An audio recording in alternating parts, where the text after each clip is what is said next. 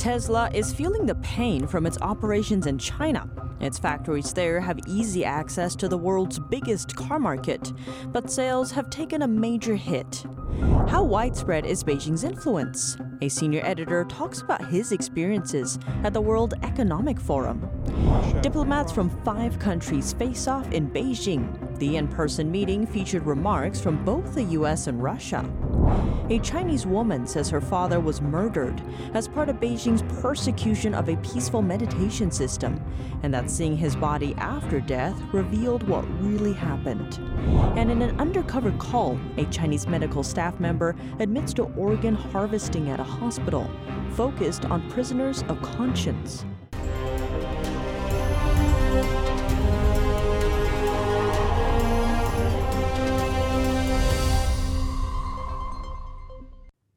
Welcome to China in Focus. I'm Tiffany Meyer. Reports say American automaker Tesla delivered 18% fewer electric vehicles in the second quarter.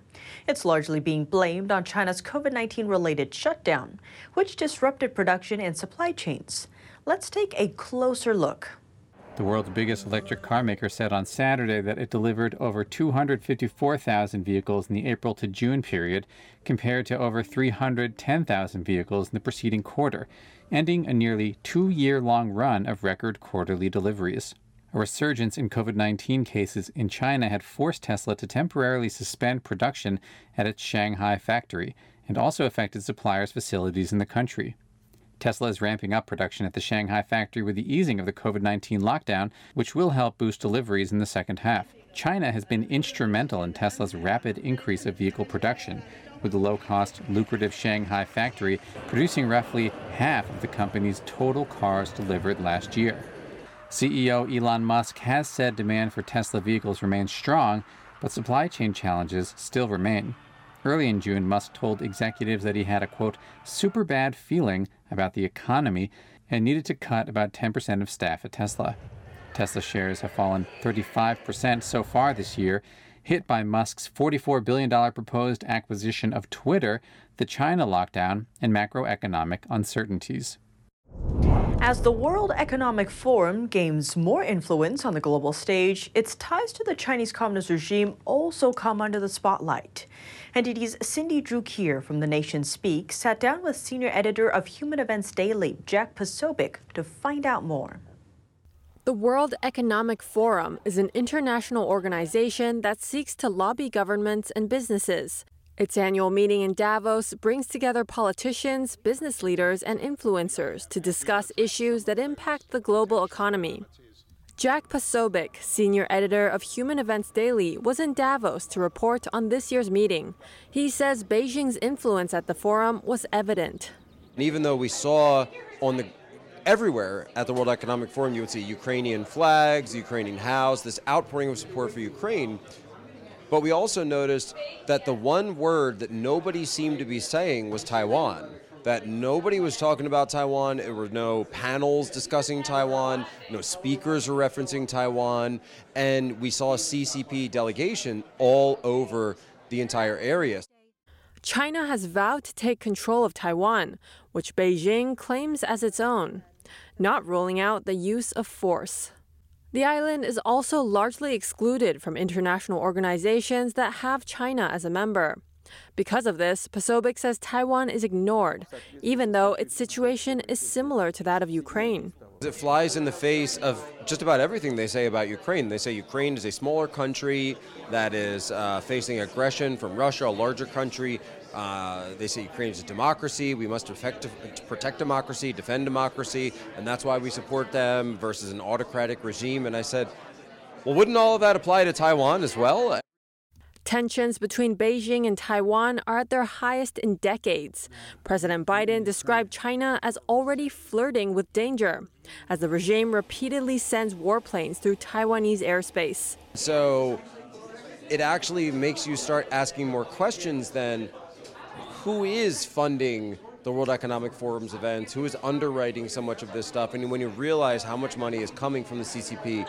The World Economic Forum says it receives financing from its 1,000 member companies. They're generally international enterprises that bring in over $5 billion in annual revenue. According to the official website of the forum's Beijing branch, more than 100 of its members and partners are Chinese companies. The WEF's Beijing branch is the first foreign NGO legally recognized and registered in China. It maintains close partnerships with state-run agencies like China's National Development and Reform Commission. A troubling new report about China's human rights record. A practitioner of spiritual meditation practice, Falun Gong, says her father was killed through organ harvesting and that she saw his body afterward. We spoke with her and other Falun Gong practitioners at the International Religious Freedom Summit last week in Washington, D.C. Falun Gong is banned in China and has been ever since the Communist Party launched a campaign to eradicate the peaceful practice in 1999. NTD's Melina Weisskopf has more. So it is still killing people, and my mom is a very good example. She suffered since the very beginning of the persecution for the last 23 years. His mother was killed just a few months ago after being arrested 3 times and tortured simply for practicing a meditation discipline called Falun Dafa. Practitioners of this ancient spiritual belief follow the principles of truthfulness, compassion, and tolerance. The more people know about this, the less people will suffer. And one young girl, Minghui Wang, felt the pressure of the persecution at a very young age. When she was just 5 years old, she saw her mom at a brainwashing center. Being tied up on a chair with like a thick plastic tube inserted into her nose, and she was being force-fed. That was the first time I ever saw my mother. She was being used as a pawn in the Chinese Communist Party's agenda to force her mother to give up the practice. It was a way to break her spirit. But the Chinese Communist Party's brutal persecution has reached unimaginable horror.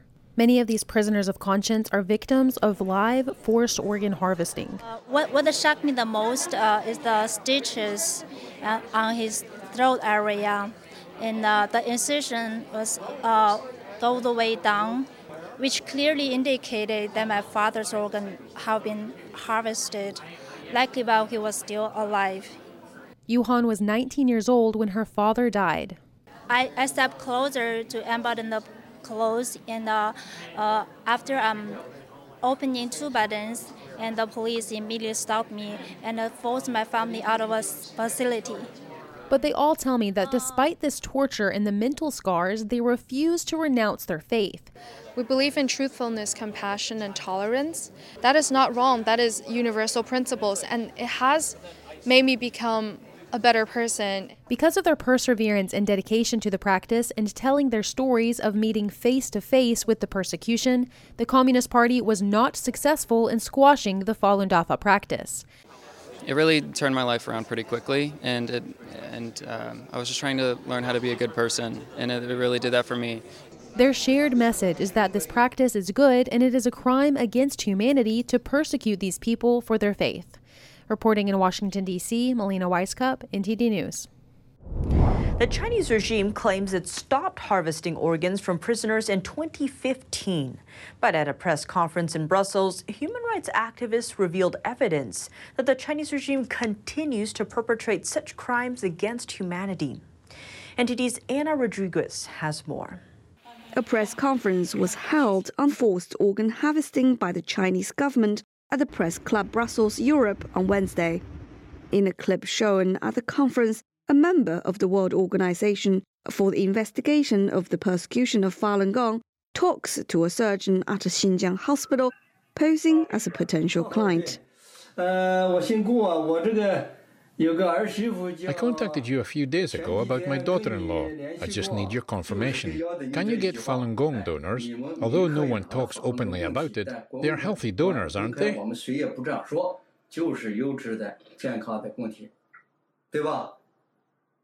Yes, that's right. That's the case, so good. Yes, it is. We say you can choose a donor from 30 years old. If you're lucky, you could get one in your 20s or even younger, between 15 and 20. All this is possible if you're lucky.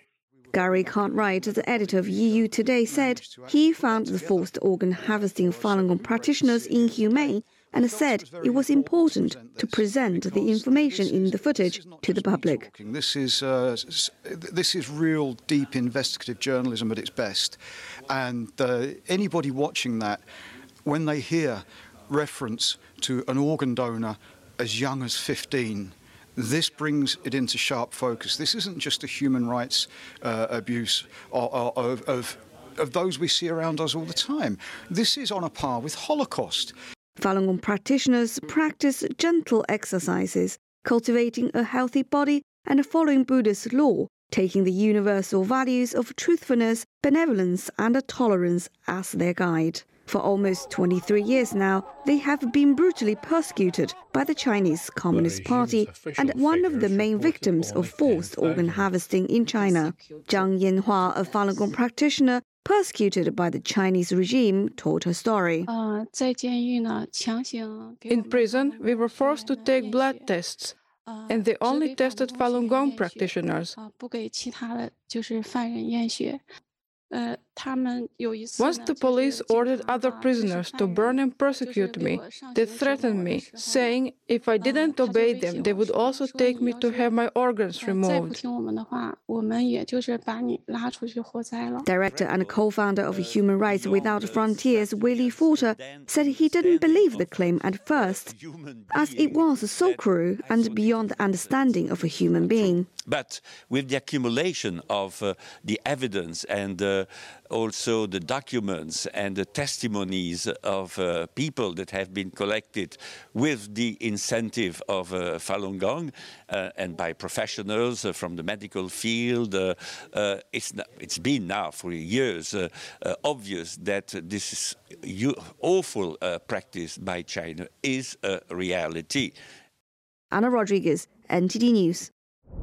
Several Western ambassadors are criticizing Russia. They commented on Moscow's invasion of Ukraine on Monday, while in Beijing for a forum hosted by China's top university, Tsinghua.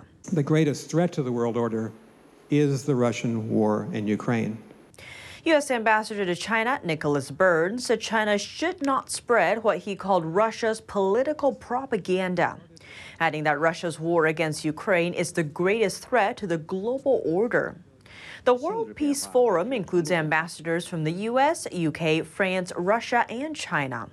Alongside the U.S., other Western ambassadors criticized Russia's invasion, something that Russia's ambassador brushed off. The diplomats also turned their attention to China at one point. They urged Beijing to stop blaming NATO, the world's largest military alliance, for the war. Ambassador Burns also touched on a hot topic: biological weapons labs. He said China has been lying in its claims that the U.S. runs those labs in Ukraine. He voiced hope that China would stop pushing those claims and reiterated that those labs don't exist in Ukraine. Coming up, Communist China denies the commitment it made to Hong Kong. It signed onto the deal 25 years ago when the UK handed Hong Kong to Beijing rule. According to that agreement, Beijing promised to keep a one-country, two-systems policy unchanged for 50 years. And a former chair of the U.S. Commission on International Religious Freedom sheds light on the situation surrounding religious freedom in China. And she details how she believes the West should deal with it. More on that after the break here on China in Focus.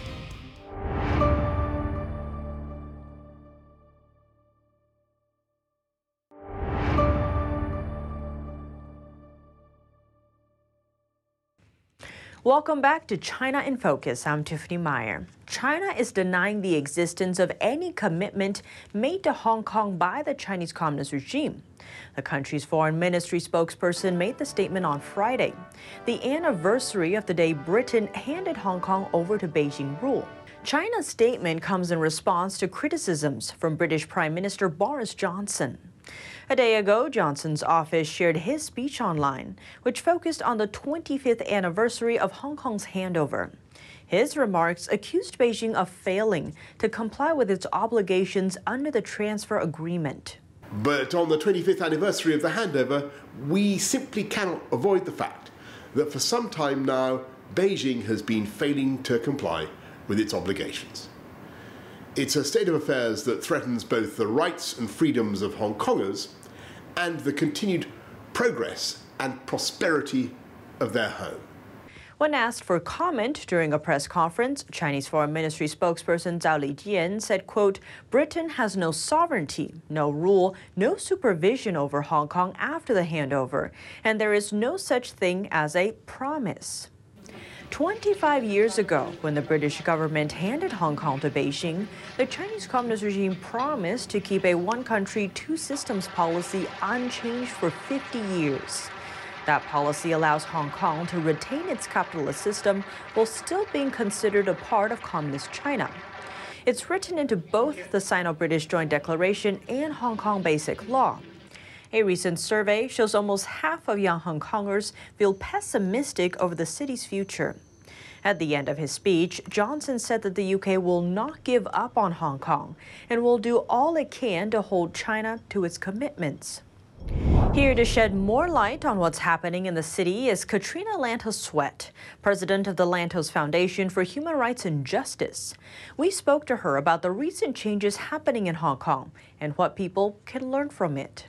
Well, first, going backwards, I would say, guess what, folks? We saw this coming. We saw this coming. And in the same way that, you know, when China was welcomed into the World Trade Organization, there were a lot of people who said, are we sure this is a good idea? Are we sure they're going to play fair? Are they going to play by the rules? Well, no, they didn't, to their advantage and our disadvantage. My father used to introduce again and again in Congress legislation opposing the idea of permanent normal trade relations with China for just that reason. He said we need to continue to hold them accountable.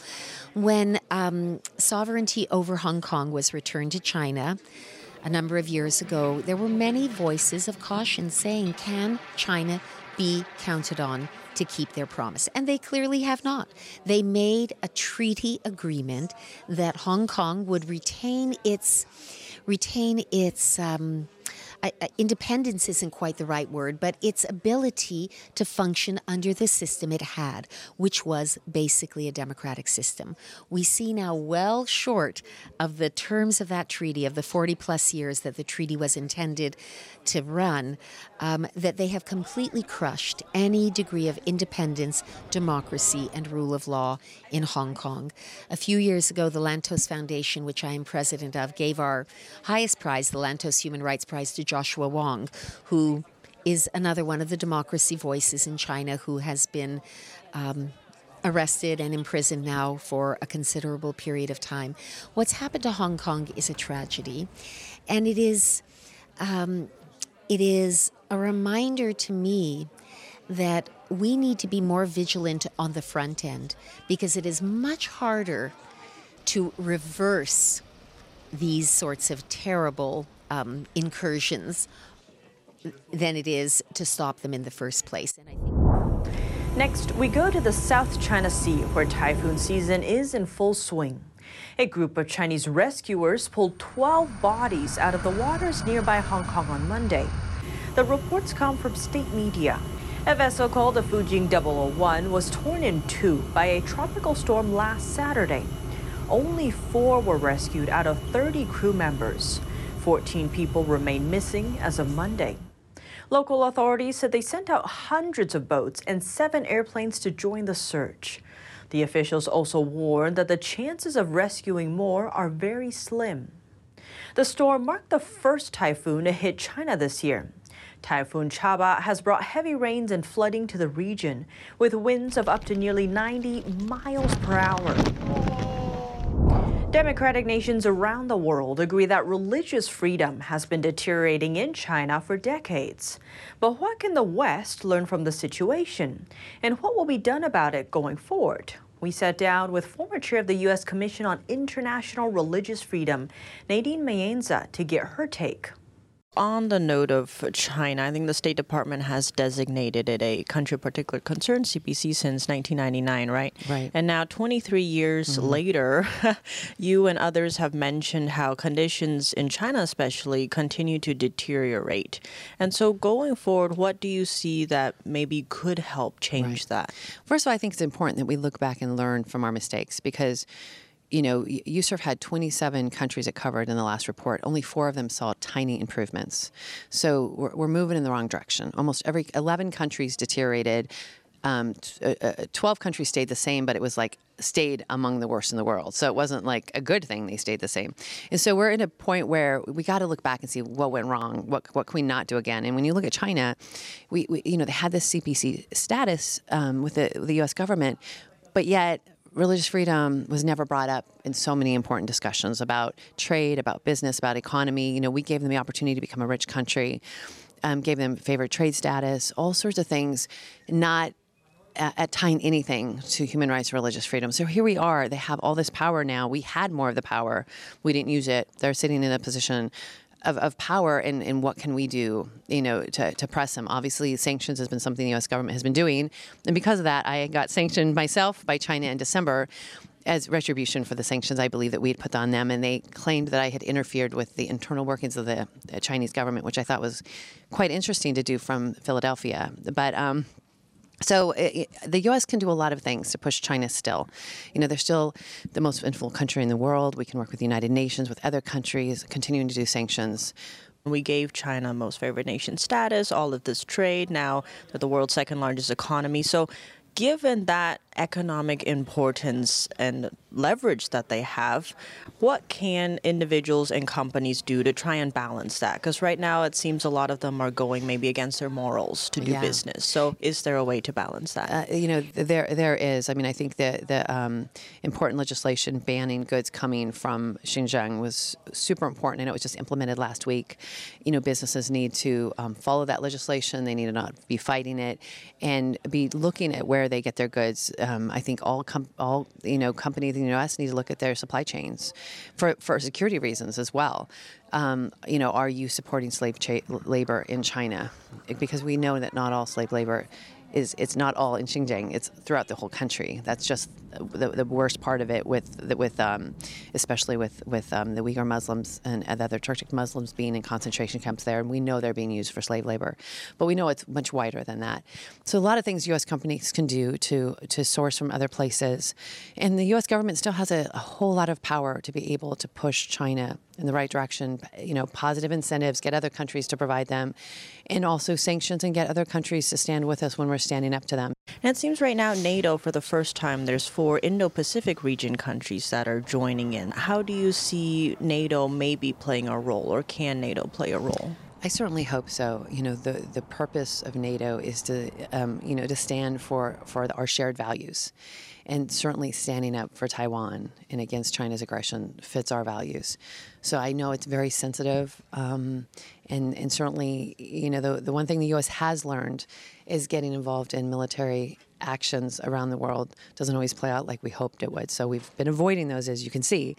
But I do hope that the White House is using every lever it has right now to protect Taiwan and to make it clear that any action against them will come at a huge cost. And I hope the international community is doing the same. And I know so much of this happens behind closed doors, so it's really hard to know what's happening. But I do hope that the White House is being strong, because this is an important moment for this administration, and it's an important moment really for the world order. And from the individual level, what can people do to really help? Maybe they're like, these are laws, these are legislation, I don't have a role. What can the individual do? Individuals can do so much. I mean, social media has been such an important place here. I really don't think that the Uyghur genocide would have made the impact it did had just the average person not talked about it, retweeting people, telling stories. I think it's super important, whether it's a prisoner of conscience or someone who's been a victim of crimes in these countries, to be able to tell their stories. Let people understand what it costs. I mean, so much of the time when we're having these interviews, or even if you read a report from USCIRF, we talk about a lot about religious freedom violations. And that's one of the important things about our travel is you go and you meet people and you see the suffering that's caused by a religious freedom violation, and it puts it in context in a different kind of way. I mean, there's true suffering that's happening because of the actions of the government, and those stories can be told on social media. I go in a store, and if I go into a new store, I'll often go to the manager and say, where do you source your items? And I was just in a pretty big chain store in the King of Prussia Mall near where I live outside of Philadelphia, and I asked a store and they said, oh, we're doing less from China now. We're bringing more in from Vietnam, from Indonesia, and she was showing me all the different stuff she's getting. So they report that back, and so I think checking on where you buy your products, where they're coming from, make sure that the managers, the owners, people know that you're paying attention, so they start paying attention. That's all for today's China in Focus. I'm Tiffany Meyer. If you have any feedback on this show or have something you'd like to see us cover, send us an email at chinainfocus@ntd.com. We'd love to hear from you. Thanks for watching and see you tomorrow. The 2022 NTD 8th International Chinese Vocal Competition will be held from September 29th to October 2nd at the Merkin Hall of Kaufman Music Center in New York City. The competition is honored to have specially invited vocalists with the world-renowned Shen Yun Performing Arts to serve on its panel of judges. The gold award is $10,000. For more information, please visit vocal.ntdtv.com.